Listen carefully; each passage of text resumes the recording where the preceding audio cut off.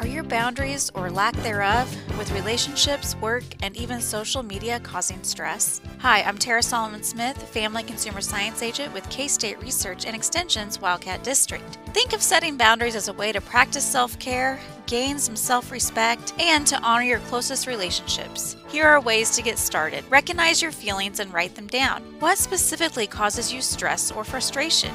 Try the boundary circle exercise by writing down inside a circle the things you need to be supported and what you want in relationships. Place items that distract from this on the outside. Recognize what boundaries need to be set. You can work to resolve any issues by setting a boundary. Set your limits, be specific, and stick to them. Make boundaries clearly known. Kindly, honestly, and directly let others know your boundaries so that they can be respected and understood. Assertive language can help by not allowing room for debate and not blaming who you are communicating with. Use I statements, active listening, and eye contact for a more positive interaction. Practice and take care of you. Fear and guilt are natural feelings and barriers to boundaries. Learning to say no will be challenging. Practice with a safe friend. And remember that working on your boundaries can lead to a healthier, happier lifestyle and is not a selfish attitude. This has been Tara Solomon Smith with your K-State Research and Extension Minute. Next up, we'll have Julie Smith, Family Resource Management and Entrepreneurship Agent with the Wildcat District.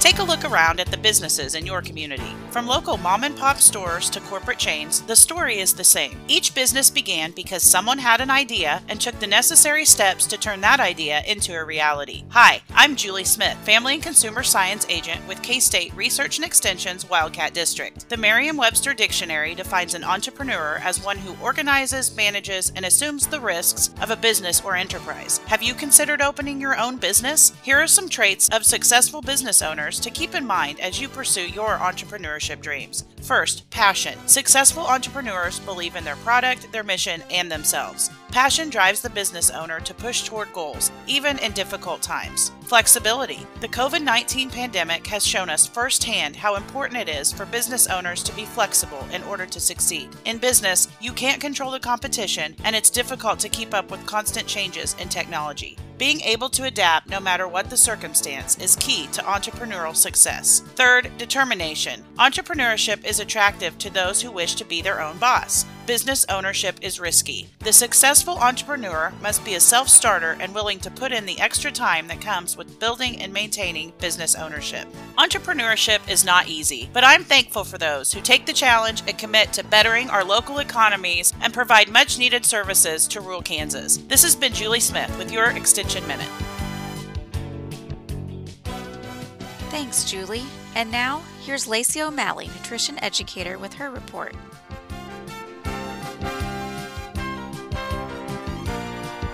Mom, can I have a snack? I'm hungry.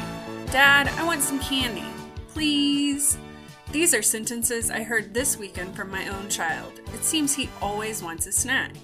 Hi, I'm Lacey O'Malley, nutrition educator with K-State Research and Extension's Wildcat District. Today, I want to share some healthier snack options in case you are like me and have a snack monster of your own. These are even good small bites for adults, especially for those watching their caloric intake. When choosing snacks, try to include multiple food groups to get the most bang for your buck. Here are some vegetable snack options: celery sticks with peanut butter and raisins, carrot sticks with hummus or ranch, cottage cheese with tomatoes, or black bean quesadillas with whole wheat tortillas. When it comes to fruit, they're a little bit of an easier sell. Apple slices with peanut butter, whole wheat toast with sliced bananas, or fresh fruit in an ice cream cone are some hits in my house. There's a lot of snacks that aren't prepackaged processed foods. You can make a list of family favorites so healthy snacking is easier.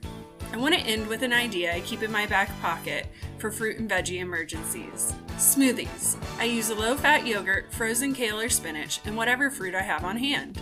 Throw it in a blender, call it dessert, and check off a few servings of fruits and vegetables, and even some dairy.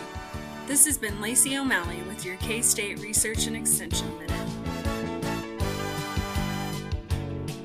Thank you, Lacey, and thank you for listening to K-State Research and Extension's Wildcat District's Family and Consumer Sciences team.